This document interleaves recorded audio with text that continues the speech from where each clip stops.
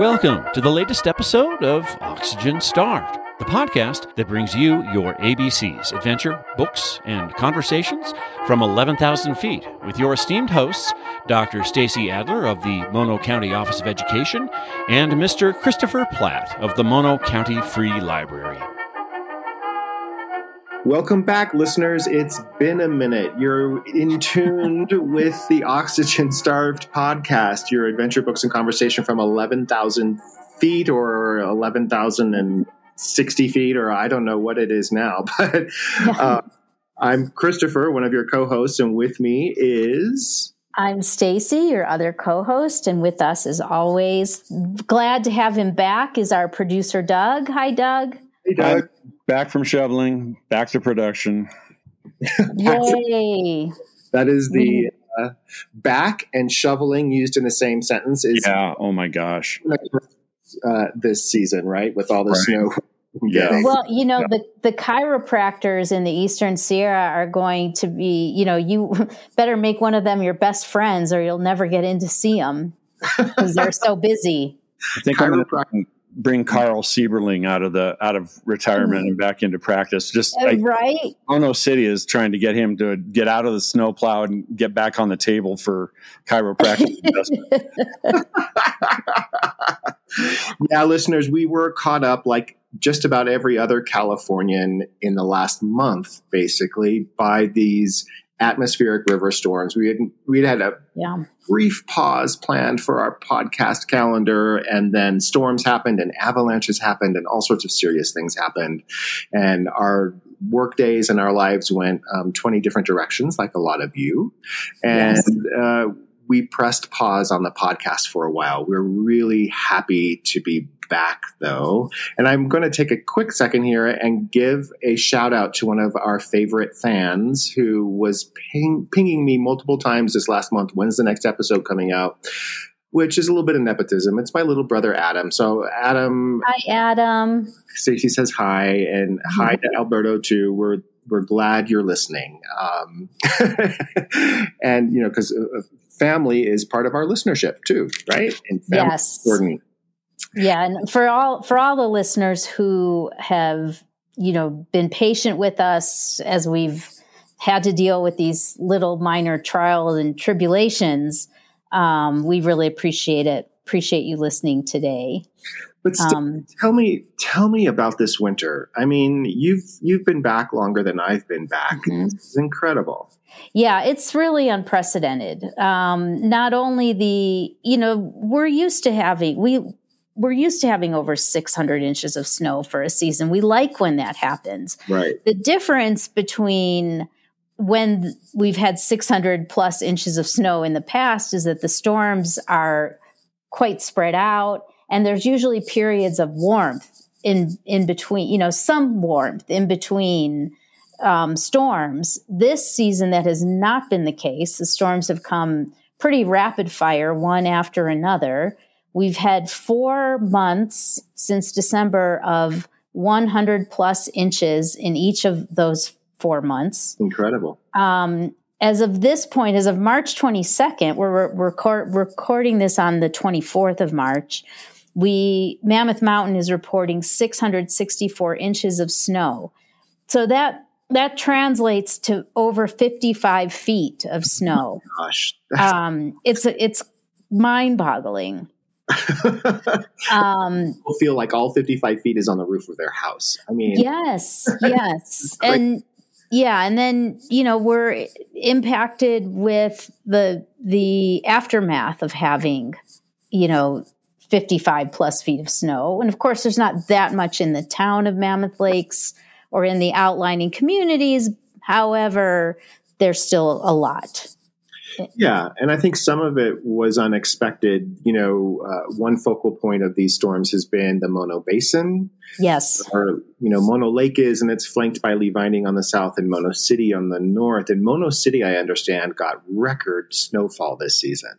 Yes, typically a location in the county that doesn't get that much snow. So people move there to not get so much snow. Yeah, exactly. And they were, you know, that whole community, because an avalanche occurred, that whole community was really cut off for several weeks, and only now are just being able to get out. They even had the National Guard fly in and drop off water and food and to that community. So, lots of impacts there. Bravo to the people, our producer Doug included, who live there and had to endure that.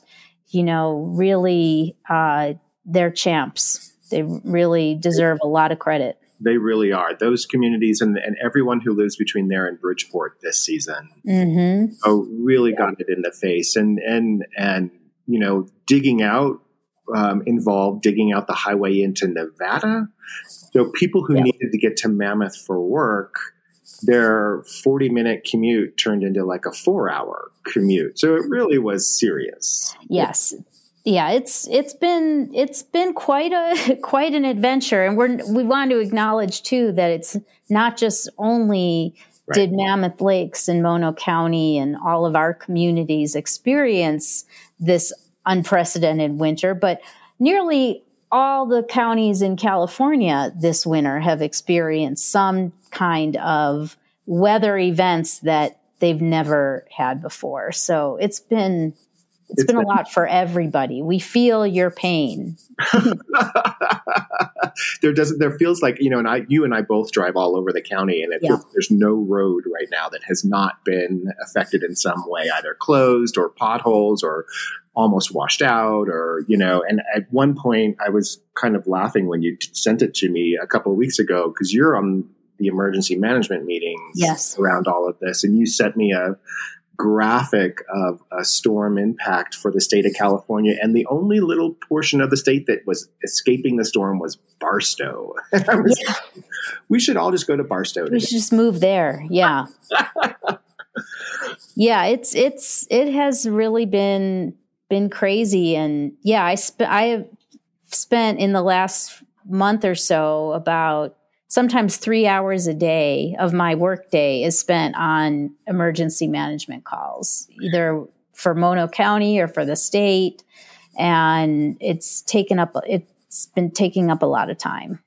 A lot of people's time, but thank you for doing that, because it's important. And we do want to give a shout out as well to all of the plow drivers, the Caltrans crews, the emergency people, the Cal Fire crews that are up here helping shovel snow off roofs, and everyone who's helping just people cope and get through this winter, because there's been damage, people have been injured, and it just really has defined our lives for the last few months. Yeah. So we don't want to dwell on this. No. One more thank you, though. One more shout out I have to give to the National Weather Service. Don and Chris, who've been our point people for Mono County. They're doing an amazing job, and it's incredible to see how on target they are in predicting these storms, almost down to the hour of when they're going to hit. So thanks to them, and keep up the good work. But don't bring us any more storms. We're done. No, we're Tuesday days of the week for us this season, because it feels like every Tuesday. Every Tuesday. Yeah. But you know what? Tuesday is also when our podcast releases, and hopefully we're back on our regular schedule. And we thank you, listeners, for coming back. And we will be back in just a couple minutes, or a couple seconds, really, with our books portion. Oxygen, a colorless, odorless reactive gas, the chemical element of atomic number 8 and the life-supporting component of the air. Starved, suffering a severe and damaging lack of basic material and cultural benefits.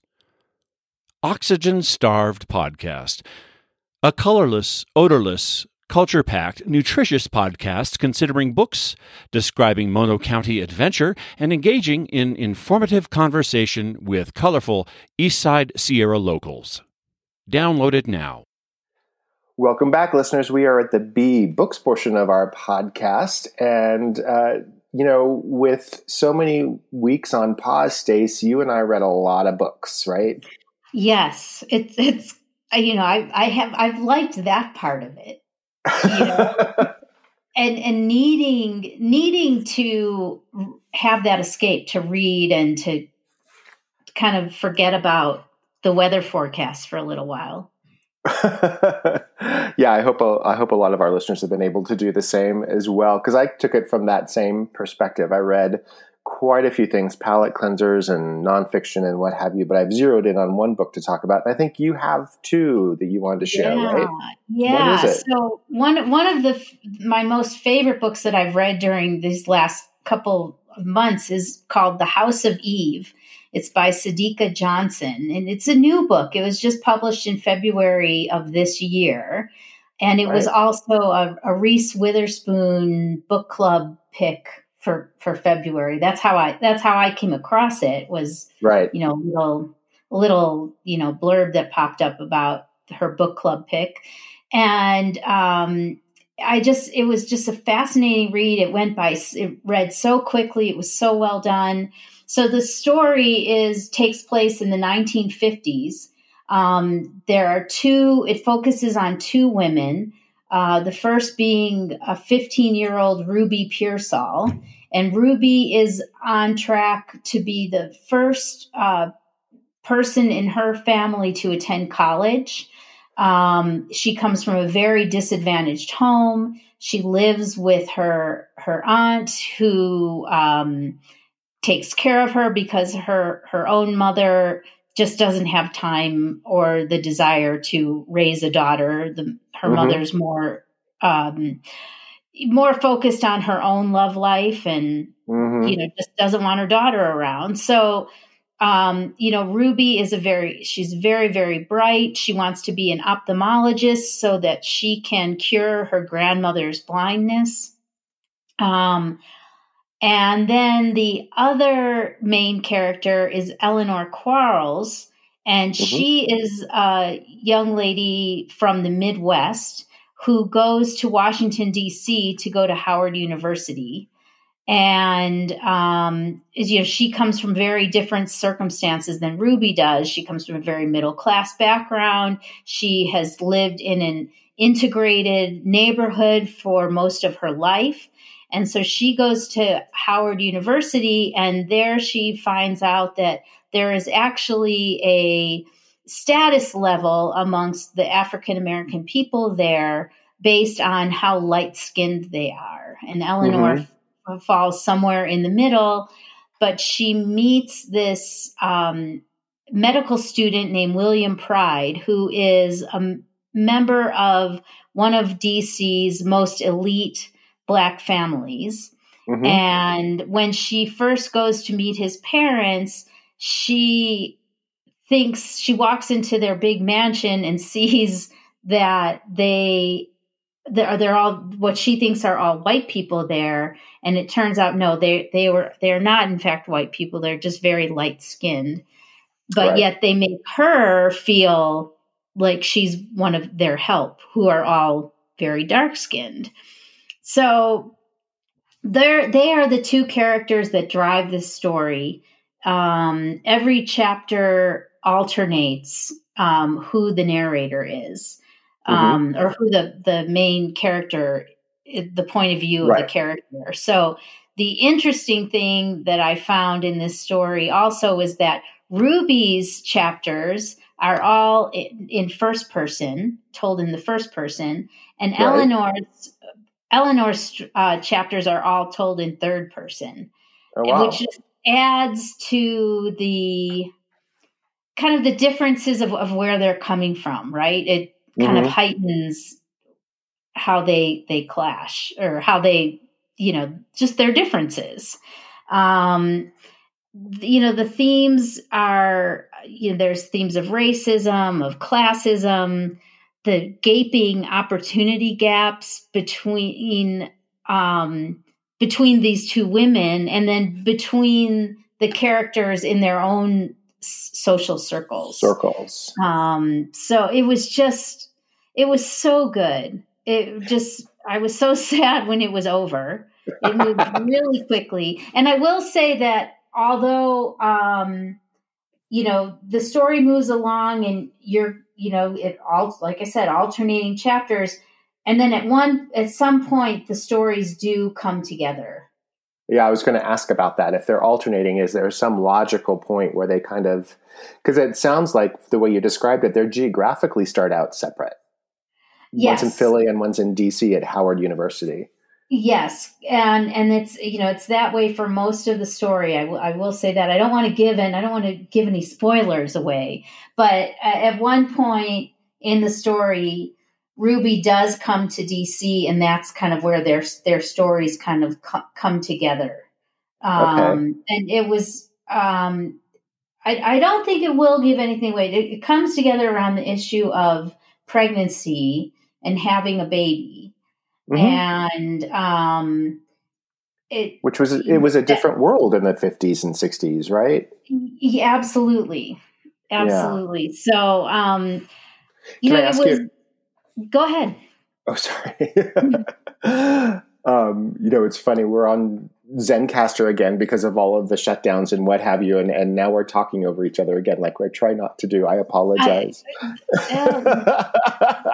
Sorry, don't apologize to me. Listeners, sorry. We're doing no. Bear with us. We are, but I want to ask you a question about this book because it will come up in my book as well. Ruby's story is written from the first person, the I. This is my experience. And Eleanor's is written from the third person, the she, right?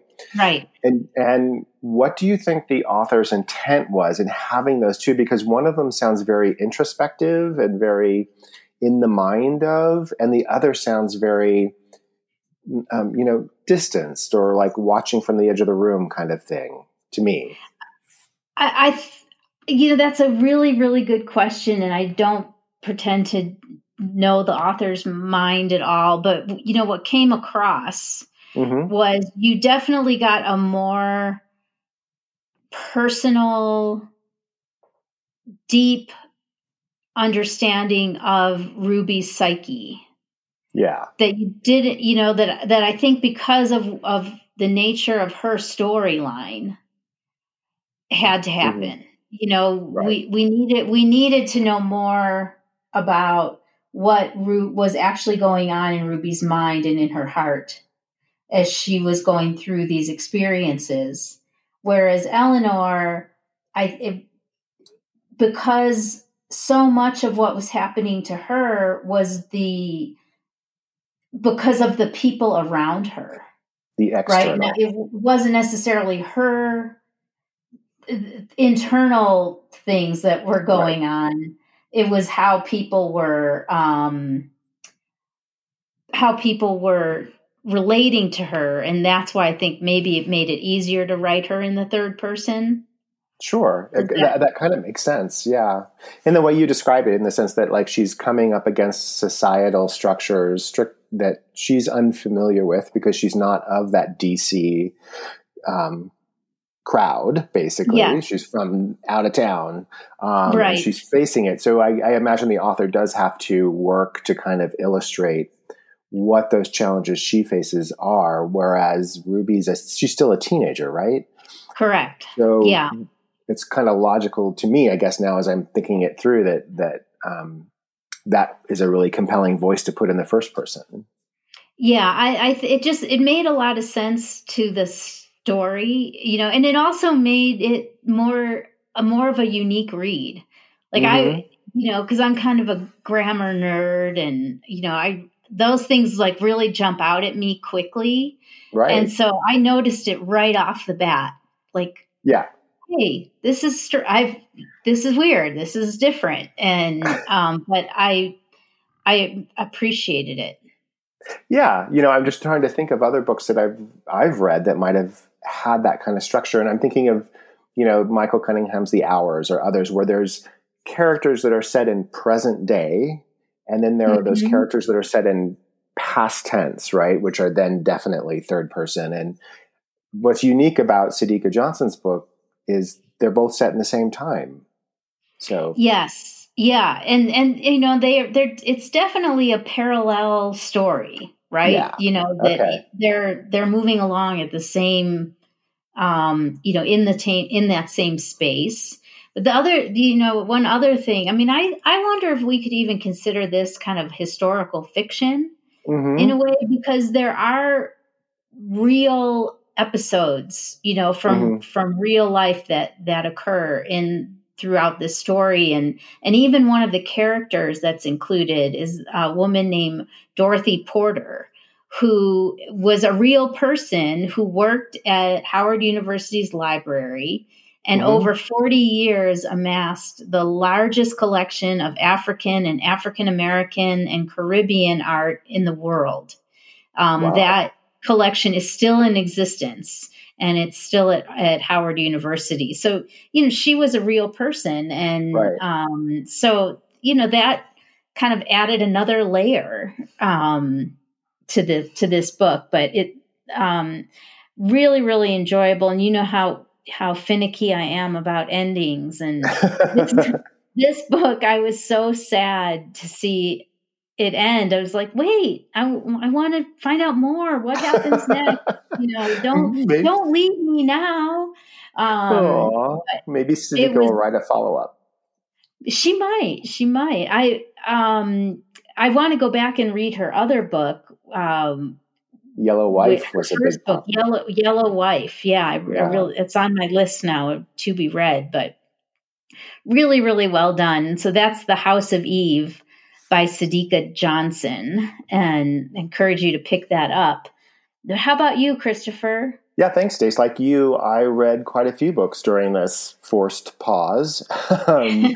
Fiction, nonfiction, all over the place, palate cleansers, some deep books. And there's one really creative fiction book that I read. It was recommended to me by a colleague that I now want to recommend to all of our listeners. It's called The 7 Moons of Molly Almeida by Shehan Karuna Tilaka. He's a Sri Lankan author.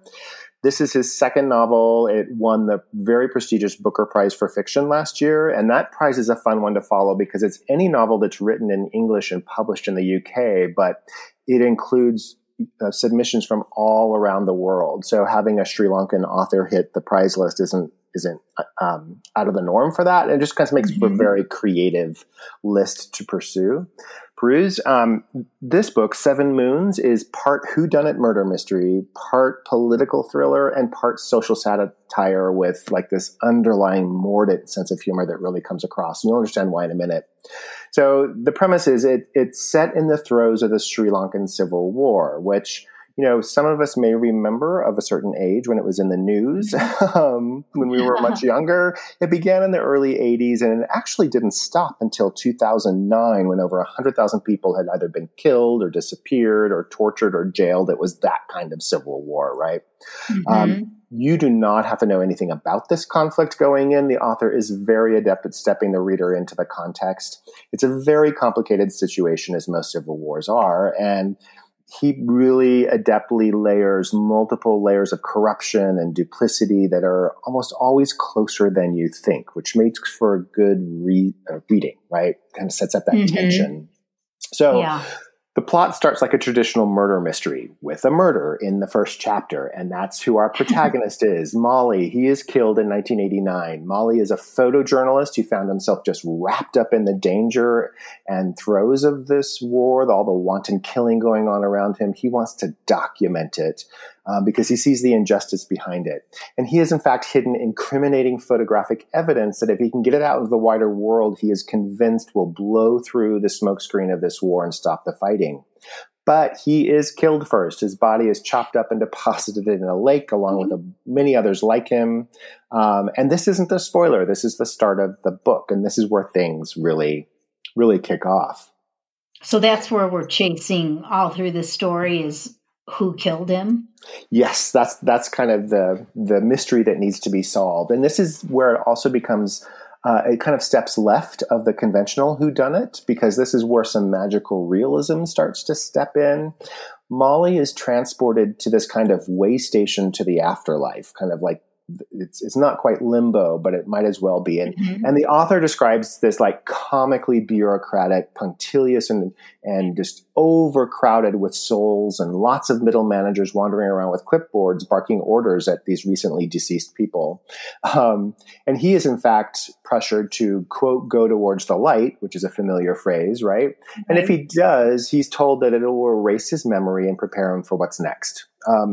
But he's just been killed and he knows this. So he resists. And he, in fact, learns that he can have 7 days and nights to stay on Earth as a ghost and hopefully convince his 2 closest friends to find his killer and expose his hidden evidence to the world, hence the 7 moons. Okay. And if he succeeds within that time, he can still move to the light. But if he doesn't, he will fall prey to some darker forces that are beginning to taunt him. So that's kind of the premise of the book. And that's what plays out over the story. Now, here's why I'm recommending it, because it's kind of a unique thing. And magical realism isn't necessarily my drug of choice. But this author, Karunyuta Tilaka, really is he's a master of language. The writing is captivating.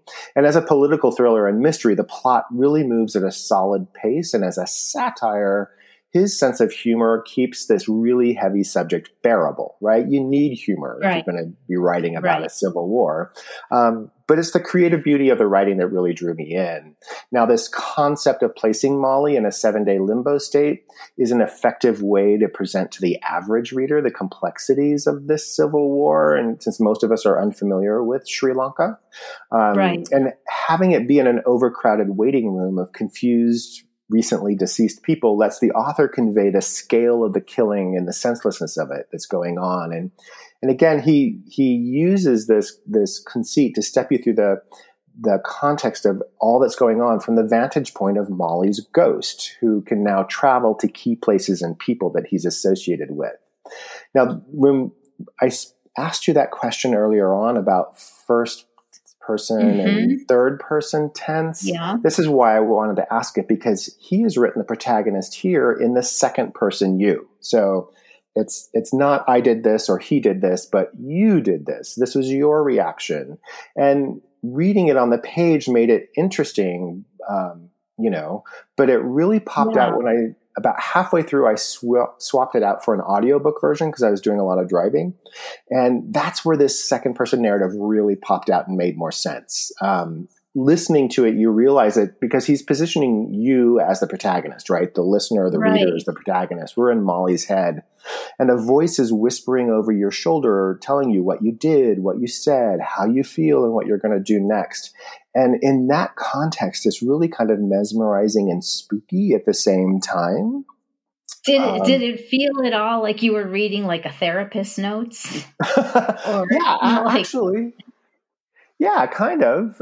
In a way, because that's kind of like that. Second person. Because that's how like a therapist would write like a summary statement, right? Like you did this and you thought this, and it made you feel, Exactly. Well, I've got a great example right up aligned with this, what you just said. Molly's ghost is in his mother's kitchen when his 2 friends tell her that Molly's been killed. And I won't give away her reaction, but what she says infuriates him. And he grabs the tea kettle off the table and smashes it on the wall over her head in this kind of frustration. But then he realizes he's a ghost and the tea kettle is still sitting on the table, untouched. And that's where the voice of that narrator, to your point, says, this is when you realized your story was no longer yours to tell. You're dead. Other people could say of you whatever they want, and there's not a single thing you can do about it. And that was just kind of this kind of magical logic to using that kind of second person narrative. So if I may, you mentioned this was, really heavily laden with satire. Does the satire come from the other ghost characters, or is the satire just in the way the murders try to be solved? Both. It's kind of like, political satire and just like the stupidity of all that's going on. There's kind of this assumed logic that people follow the rules and follow the law, but even the most, law abiding are in fact breaking the law when everyone else's back is turned. But then he also, because he's in this limbo state, it's not just the people that are still alive that he's dealing with. It's all the other ghosts and ghouls around him in this limbo state with him. And they are just characters straight from Characterville. They come with their own humor and really populate this stuff out. And that's where this book really reminded me closely of Lincoln and the Bardo by George Saunders, which we've talked about on this podcast. That whole notion of, President Lincoln's son is in the limbo while he's in that cemetery, and Lincoln comes to visit him, and all the other people who are dead in that cemetery each appear in that George Saunders book, right? So Right. It's kind of a similar feeling with The Seven Moons of Molly Almeida. And in fact, the author had given Saunders credit with inspiring him to write this kind of notion. Like, he's not trying to copy him. He's just he's like, I wanted to see if I could write a book in that same space, but with a different story. Right. And there's just so much more about this book that I would say, but I won't. What I will say finally is that Molly himself, you discover over the course of the book, is a bit of an unreliable narrator. He is, of course, a victim in the very first chapter with a really strong sense of justice, but you discover he was and still is no angel. And finally, the reviewers loved this book when it came out. It doesn't surprise me it won the Booker Award. The author, Karuna Tilaka, which I should really practice more. He cited his own influences of being Neil Gaiman, Margaret Atwood, Michael Ondaatje, Stephen King, George Saunders, Kirk Vonnegut, Douglas Adams, all this list of authors that once he says these are the people who influenced my writing, really makes sense when you've just finished reading his book. That kind of gives you the idea of like compelling characters and well-placed plot and this dose of snarky humor around really difficult subjects. So that's the Seven Moons of Molly Almeida. You've got Margaret Atwood and Michael Ondaatje that you just reference are both Booker Award winners themselves. So right, exactly. And Ondaatje actually, he is in good company. And Ondaatje is a Sri Lankan author himself too. So, it's interesting. It was his second novel. His first novel came out to great acclaim. It was about a decade before he published this one. So he's a very, very careful and thoughtful writer that weaves a really good story. And I think this is a really good one. And, we'll link it on our webpage. Yes, for sure. It sounds really good. I wonder if this whole idea or this device of using people as ghosts, as a plot device or as, a way to move through a story is becoming kind of a trope. It might be, because Saunders was hugely influential. And I think there are other novels out there that do something very similar, right? It's almost kind of like the Greek chorus or, depending on how they want to execute it. Yeah. But it can be effective if it's really creatively written. Again, I'm not someone who reads a whole lot of magical realism where there's a quote unquote real life story happening alongside, ghosts and stuff like that. So, It's really, really unique. Thank you for sharing that. I'm excited to read it. So, once again, we will link these on our show page. This title was The Seven Moons of Molly Almeida. And your book title, Stace, just quick reminder. House of Eve by Sadiqa Johnson. So check them out, listeners, and let us know what you think.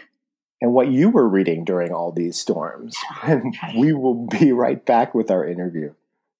Yep, that's right. You're atop the majestic Sierra Nevada, somewhere right about 11,000 feet. You're exhilarated, but a little challenged at the same time. The abundant altitude makes for not so abundant oxygen. And breathing deep is a deliberate choice. You sit down, you pour yourself some tea from the thermos in your pack. You're listening to the Oxygen Starved podcast, bi-weekly chats on Mono County adventure and on the world of books and literature, and chats with East Side denizens who help make the place pretty darn cool. Chats hosted by County Superintendent of Education Stacey Adler and Mono County Librarian Christopher Platt, both accustomed to the air up here.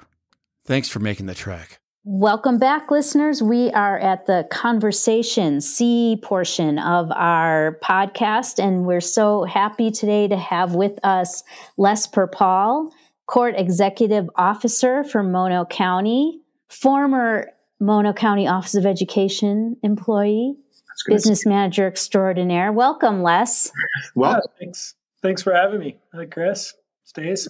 We're so glad that you're here and appreciate you taking some time to talk to us today. Sure. Happy to do it.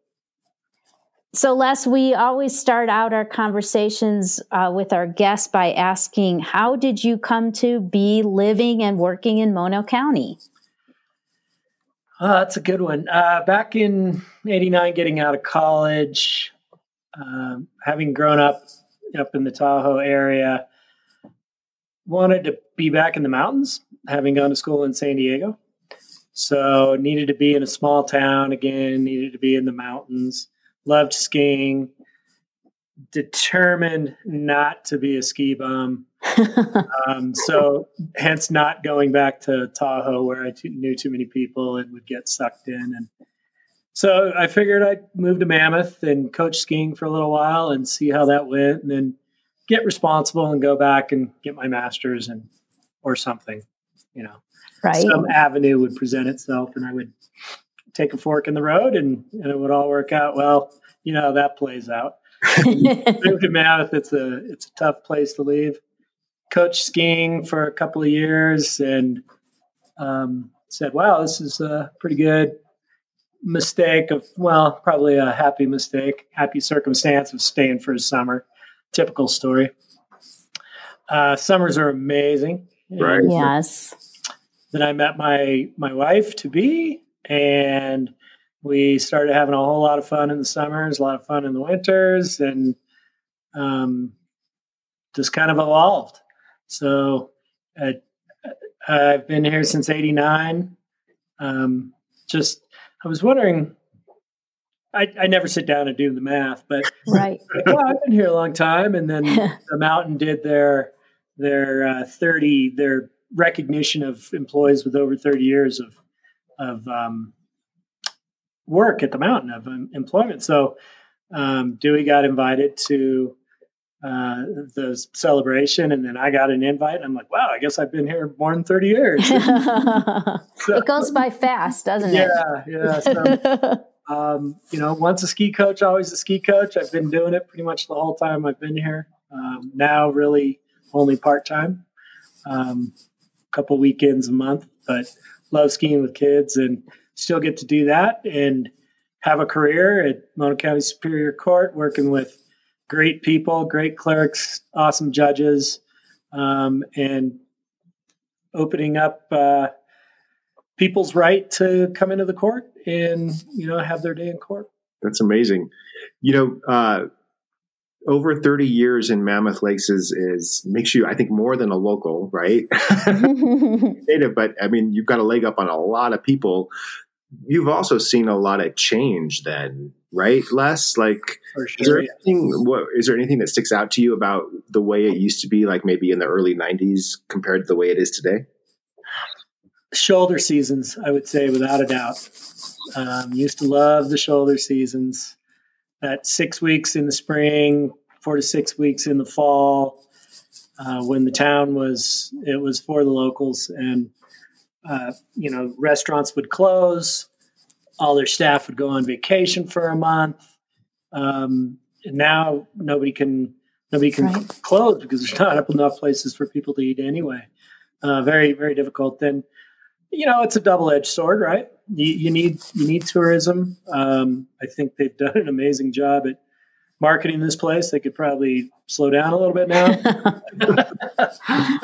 Let some infrastructure build back up so we can have the capacity to offer a good product to the people that come up here. But yeah, that's probably the biggest thing, because back in the early days, when you're a ski coach, then you would go on Governor Brown unemployment for a while, buy a golf pass down in Bishop and go down and play golf every day, or go mountain biking every day in the spring, and then in the fall you try to get those last first descents or climbs up,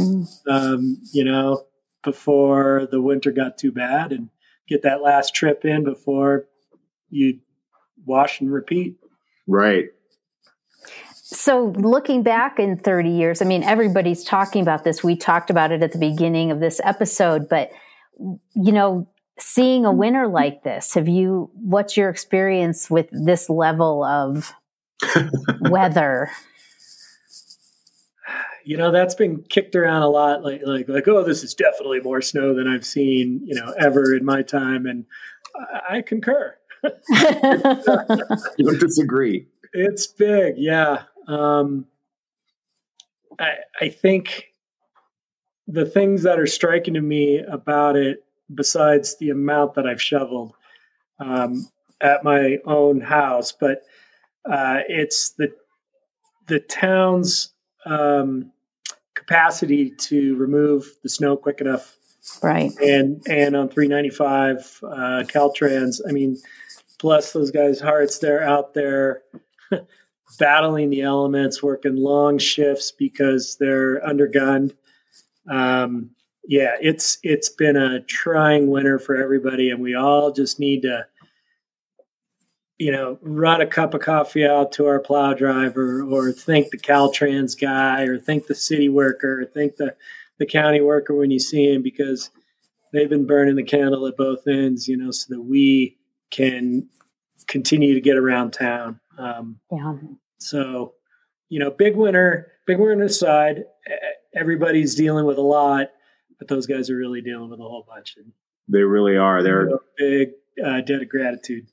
Absolutely. Yeah, Big for sure. Guys. So tell us about your role as the court executive officer. It's a big job. Yeah, I'm kind of the administrative side of the court, the operational side, assisting, everything from facilities through IT, through strategic planning, through budget and all of that. Thank goodness I have people that do all that. They're much smarter and subject matter experts in their own areas. But I help facilitate that. I deal with new laws and regulations coming down from the Judicial Council of California and incorporate those into our operations. And basically, I'm here to take any of that administrative pressure off the judges, so that they can sit on the bench and hear their cases and improve access to justice for court users. So it's an interesting job. Being a branch of state government, we're not part of the county.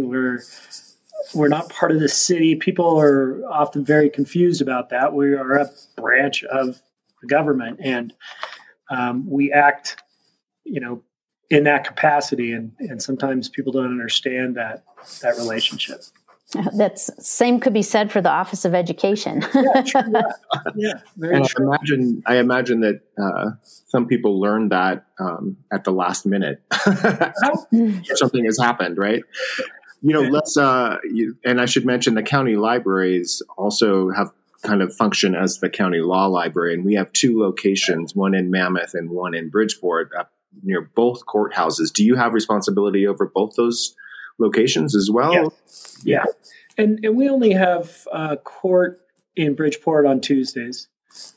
We do a criminal calendar up there, mostly for historic reasons. I mean, that's a beautiful building, and it's one of the oldest working courthouses in California. The jail is also there, so they do a lot of the in-custody matters there, where they can easily transport the inmates over.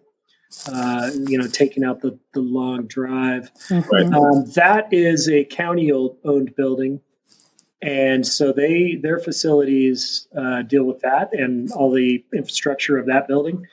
Outside of our own IT equipment, that they give us a little IT closet that we maintain. That takes a little bit of the pressure off me and my staff. The county is super responsive. They're great to work with running that building. Our building here in Mammoth Lakes is a Judicial Council owned building.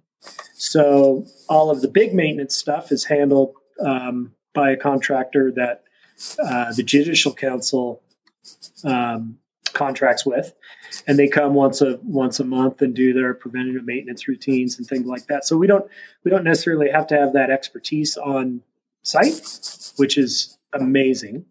And it's a at this point a 12-year-old building. So, yeah. That went fast. Yeah, it did go fast, but it's nice to be in a new building, right? So right. Oh, yeah. Heck, a lot better than an old one. Oh, yeah. I'm envious of you right now, Les. I imagine then that you're not necessarily running buckets around the leaks and stuff like that. Like many. No. Thank goodness. We've had a little snow damage as of late, but got a team of engineers and things in Sacramento at the Judicial Council who are working on fixing those problems. Where great, we would have to contract out, and that would be very difficult. In this rural community. Is there Chris, you're in a pretty new building too, though, right? I mean, Lakes, the library, I give it all the props. It is a very well constructed building, and we're very thankful for that. We have some older facilities around the county, including Bridgeport, that many of us are dealing with. Les, you were in the Office of Ed when I first joined here, so you've been in your role now for a few years. Is there something surprising or unexpected about your role with the court that you hadn't expected when you first joined? Like the way it works, or yeah, I think the whole thing. It's really pretty fascinating to me. The judicial process of it. Because of COVID, we started remote proceedings, and anybody can sign on to our Zoom cast of court any day that we hold court. But as a result of that, I'm able to do that at my desk, and I monitor court quite often, just to see the process and mostly to kind of keep my ear to the ground on anything that might go a little wonky with the technology that I could perhaps facilitate and get it back on track. But just the whole judicial process and how compassionate our judges are, and their approach to justice, and how even-keeled and court user-centric they are. You always not. I don't know. My impression was, before working here, was that most courts would act very strict and very narrow focus, and nope, that's the law, and da da da da da. It's not like that at all, and it's not like TV at all. That sensationalized bit is not. I mean, the amount of compassion and care that the judges display on the bench is truly amazing. That's probably the biggest, aha moment that I had. That's great. That's what people would want to hear, right? Mm-hmm. Yeah, pleasantly surprised, I would say. That's great. So we've heard a little bit about your job. What do you like to do when you're not? No, what do you like to do when you're not working? And then I have to ask a side question. Are you still volunteering for the Long Valley Fire Department? Yeah, I am still on the fire department. Geez, I don't even know how many years that's been. Probably forever. Yeah. You started that department, right? Still haven't made chief, darn it. Still with Long Valley, still coaching skiing on the weekends. When I'm not working, I'm out playing. A lot of mountain biking in the winter, a lot of skiing, ice skating, hiking, whatever I can do, sneaking away. When I'm not skiing, sneaking away to go mountain biking down in Bishop. Cross-country skiing, can't wait. I heard that the Crowley Lake is frozen and the skate skiing is getting really good on Crowley. So that is an amazing thing to do. I'll be doing that here as soon as I can. How often does it happen? What's that? How often does Crowley freeze over enough to do that? Is that a regular? It freezes over all the time. What it really depends on is the amount of snow on top of the ice and the density of the snow. Okay. When it's good, it's like a pool table texture. It is just a little bit of give and glide forever. It's amazing. Awesome. But I hear it's starting to set up pretty good. So, a lot of summer activities around biking and hiking and backpacking. My family likes to backpack, and we got into bike packing last year. So we did, a couple of years ago, we've done some hut-to-hut trips, carrying all of our gear on our bikes. Went out to Catalina, rode around Catalina for 4 days camping. That was really fun. Oh, cool. So I'd look to do more of that in the coming summer. That's great. How did you even hear about bike packing? That's the first time I've ever heard that phrase. Yeah, a friend of mine who has moved to Park City found a website, and she called me up and said, "Hey, do you want to do this bike packing trip on the Colorado Trail from Durango, Colorado to Moab, Utah?" And I'm like, that seems like a long way. And yeah, it is.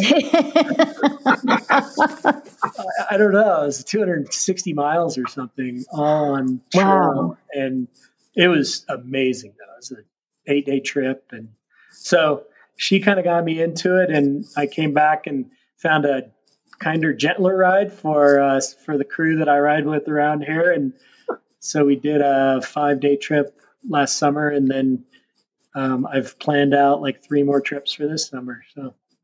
Very fun. That sounds so cool. We're going to do a bunch of trips that I've just mapped around here instead of going to Colorado or going to Utah or traveling. Nice. Oh, it sounds like so much fun. Yeah, good stuff.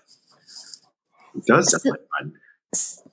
So we always ask our guests, Les, what are you reading now, or what's your favorite book? Talk to us about that. I just got done reading a couple of heavy books. So I kind of needed a little break from reality. So I picked up a Dean Koontz book called The Other Emily. And I just love the way that guy writes. I mean, he's just really poetic in his opening and the closing of chapters. He's just got a way with words. The book is kind of disposable. It's just a weird mystery kind of thing about this guy who lost a girl, and then all of a sudden he meets her again 10 years later after she died, and she's still the same person. So there's this whole kind of backstory about why, like, how does that happen? And but I just, it's an easy book to not want to put down. Easy read, doesn't make you think very much. There's tremendous value in those books. Yes. Oh, love it. He's written dozens. So many. There's a reason he's a best-selling author. That one came out a couple years ago, I think. Yeah, it did. It's an older book. It was just on my Kindle, and I just download books, throw them on my Kindle, think I'll get to them eventually. And I tend to gravitate towards, I don't know,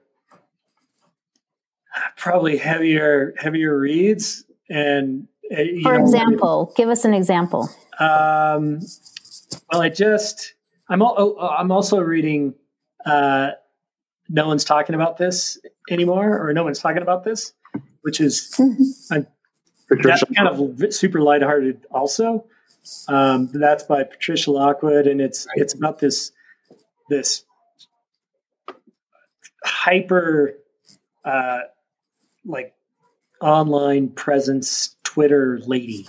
She just tweets all the time, like some other people we know, and doesn't always think about what she's saying, but just comes out of her mouth or kind of onto the website, and then but so that's really easy read as well. But I just got done reading The Girl Who Smiles Beads. I don't know if you read that. Great book. It's by Clementine Myraria or something like that. It's about Rwandan refugees. Wow. Who traveled all the way to the United States. An amazing story of these sisters and their struggles to get out of Rwanda and the genocide that was going on. Kind of heavy stuff. Crying in H Mart was pretty heavy too. Great book though. Laurie Anderson, Speak. Those are the 3 that I think I just finished up. Speak is a powerful, powerful book. Seriously powerful, and it's for like middle school and high school girls, and that age level. And I was like, wow, this is I mean, Laurie Anderson, what an amazing person, right? Yeah. Have another award for her work. But all three of those books are really compelling. All three of them have won awards. The Girl Who Smiled Smiled Beads. No One Is Talking About This. Was shortlisted for the Booker Award, which is an award I talked about earlier in this podcast. Laurie Halse Anderson, she has been so influential to an entire generation of teenagers now. Amazing. Yeah. About difficult writing and talking about difficult topics, right? Yeah. These are great. You read interesting stuff, Les. I'm not surprised. Well, I cheat a little bit. I go onto the New York Times bestseller list and I pick out authors either that I know or interesting topics. I'll read a little blurb about the book and then I'll go find it later. And I've got a running list.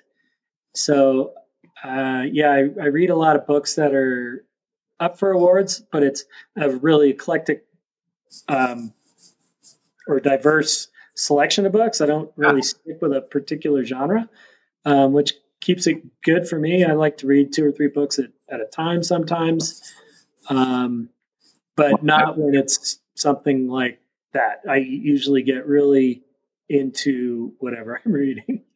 So you've answered one of my next questions. So it's a big debate amongst our guests of who reads multiple books at a time and who is a one book at a time person. So you just addressed that, but you also mentioned that you found a book on your Kindle. So are you a electronic book reader, or are you still, do you still like the real book in your hands? I love a real book.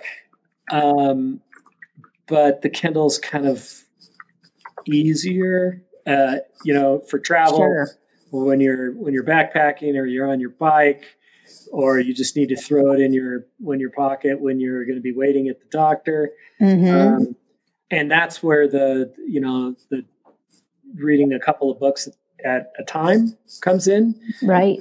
You can sit down and read No One's Talking About This for 2 minutes and cover a little bit and get a little bit out of it. If you read 2 minutes of something else, it's sometimes always doesn't translate. So I like having that option. I got a couple of magazines and newspaper articles in there that I can tap into as well. So I like the Kindle for the ease and the portability of it, but I love swinging in the hammock with a hard book too, like a real. That's pretty good. Narcoleptic. Oh, thank you for addressing those hot topic issues. Well, I was just going to mention, I often read 2 or 3 or 4 books at a time too. And, very often I'm doing nonfiction, which you can kind of put up and put down by chapter and then go dive into something else for a little bit. But I always like to have something of, I'm not a Dean Koontz reader, but something of that caliber in the mix, something that's got a little bit of light. Stacey and I call these palate cleansers. If you get too involved in a story and you just need to take your brain out and let somebody else do the work for you for 20 minutes or an hour, it's nice to have one of those lighter titles with you. My favorite authors for those are Douglas Copeland, for sure. Of course. And you can probably predict that. And if in more of the fantasy realm, Clive Barker was really good for that. Right. He had this book called Weave World that I've read like 3 or 4 times. We have both of those in the library. Of course, all these authors in the library.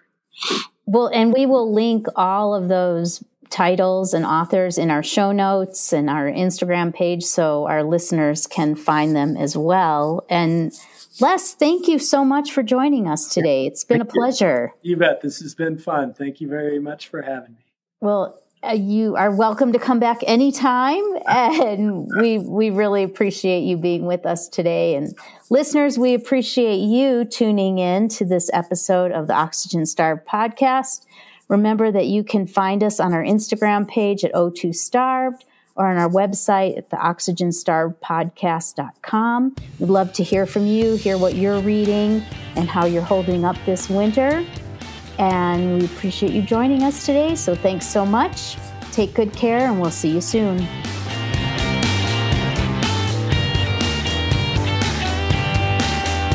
Thanks for joining us here for Oxygen Starved. Our outro music, Iron Bacon, is composed and performed by Kevin MacLeod. Incompetech.com, Creative Commons by Attribution 3.0 license.